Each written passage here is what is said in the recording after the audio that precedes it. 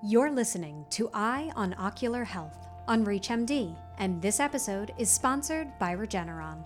Here's your host, Dr. Charles Turk. Welcome to Eye on Ocular Health on ReachMD. I'm Dr. Charles Turk, and joining me to discuss strategies for detecting and treating retinal diseases early is Dr. Yanni Paulus, who is the Helmut F. Stern Career Development Professor of Ophthalmology and Visual Services. He's an assistant professor at the Department of Ophthalmology and Visual Sciences and the Department of Biomedical Engineering. He's also the medical director of the Grand Blanc ACU at the University of Michigan Kellogg Eye Center. Dr. Paulus, thanks so much for joining us today. My pleasure. Thank you very much, Dr. Turk, for having me. Well, let's start with some background, Dr. Paulus. What are some of the early symptoms of retinal diseases we should look for in our patients? This is an excellent question, Dr. Turk. The most common early symptom that patients have for numerous retinal diseases is blurry vision. So most commonly, retinal diseases will strike the visual acuity of patients, and they will have either blind spots in their vision or diffuse blurriness throughout their vision as the number one sign and symptom of their early changes. Some of the other symptoms that patients can have include floaters and flashing lights, or just blind spots or scotomas where they have localized areas where they have blurry vision. But those are the most common ones for numerous retinal diseases, including all of the leading causes of blindness from retinal diseases: diabetes, macular degeneration, retinal vein occlusions, retinal detachments, all manifest with those common early symptoms. With those symptoms in mind, let's zero in on screening strategies. Can you tell us about the available tools that can help us screen for common retinal diseases?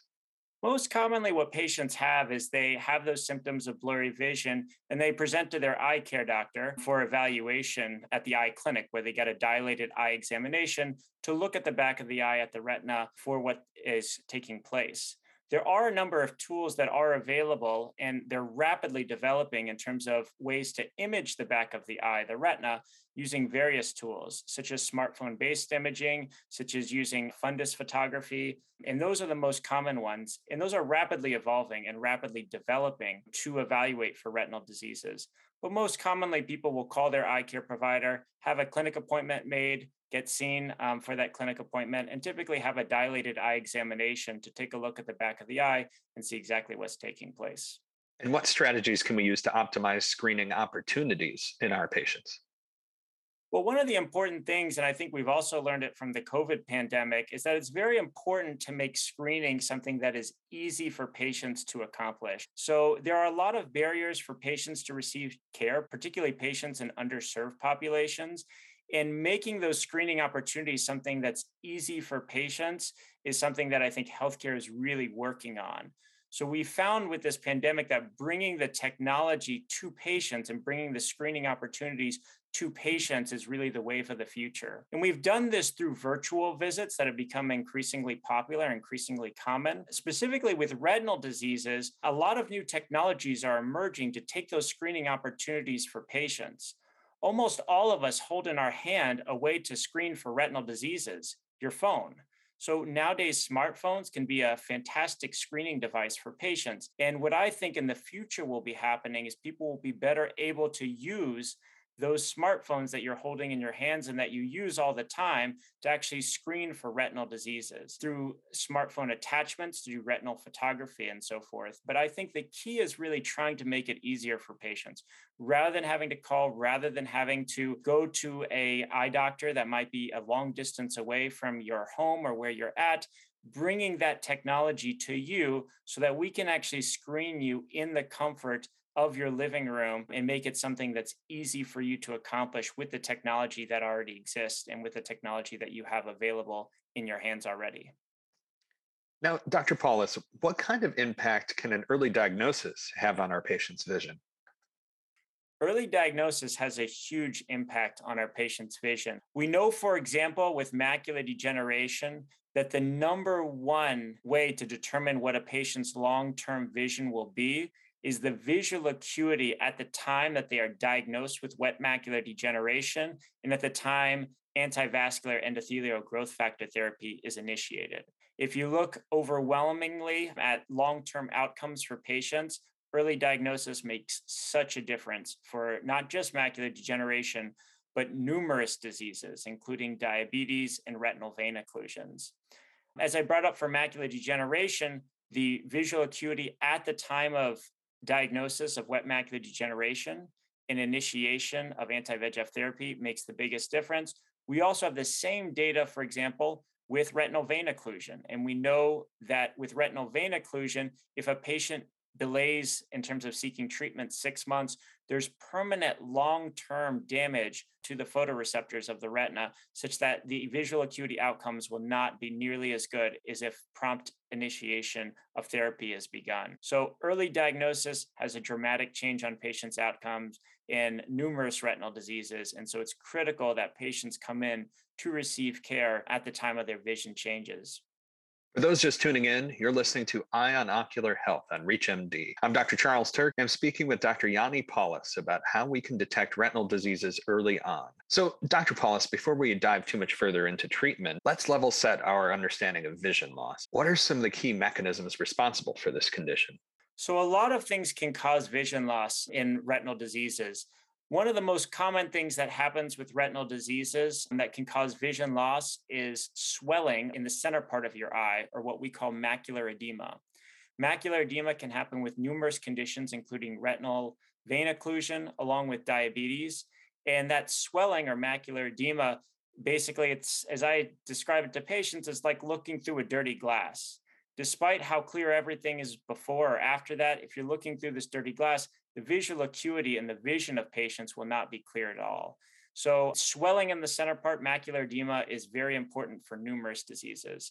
There are several other things that can cause vision loss. One of those things, for example, is subretinal fluid. So, something pushing on the eye from underneath the retina, for example, if someone has macular degeneration. Or if a retina detaches, in that case, you again have subretinal fluid that then causes blurry vision. With diabetes, you can also have vision loss from the development of new blood vessels or neovascularization that can then cause a tractional elevation of the retina, and that can also cause vision loss. So there are a number of different ways at which you can get retinal vision loss, but the common themes of them are either swelling in the retina, something pushing on the retina and displacing it from where it normally could be, something tearing or pulling on the retina, and all of those things can significantly impact a patient's vision. And what role do anti-VEGF inhibitors play in counteracting these mechanisms and managing these retinal diseases? Antivascular endothelial growth factor has really been a game changer in the retinal field, and they've really completely transformed how we're able to treat patients with numerous diseases. They act in multiple ways to both help reduce vascular permeability and thereby reduce the macular edema, as we discussed, that can cause a lot of the vision loss. And they also play a role in terms of helping to remove angiogenesis or neovascularization that occurs with these diseases. So anti-VEGF inhibitors play such a critical role and actually work multifold on numerous mechanisms to help manage retinal diseases, to help remove new blood vessels, to help reduce the swelling that occurs with these diseases, the macular edema, and thereby improve patients' vision. And I can't overstate the absolute importance of anti-VEGF on our current treatment of patients with numerous diseases, from macular degeneration to diabetic retinopathy to retinal vein occlusions. They really have been a game changer and have really brought so much vision to patients in treating these diseases. Now, we're almost out of time for today, Dr. Paulus, but before we close, do you have any final thoughts you'd like to share with our audience? Yeah, I would just like to say retina is really an amazing, exciting field. There's so much that we can do to improve the vision and the care of patients. There's so much we can do with new technology, with new tools to screen patients and catch disease earlier. There's so much that we can do to treat patients once we diagnose and find that they have a certain disease. For example, with antivascular endothelial growth factor, with surgeries and various conditions.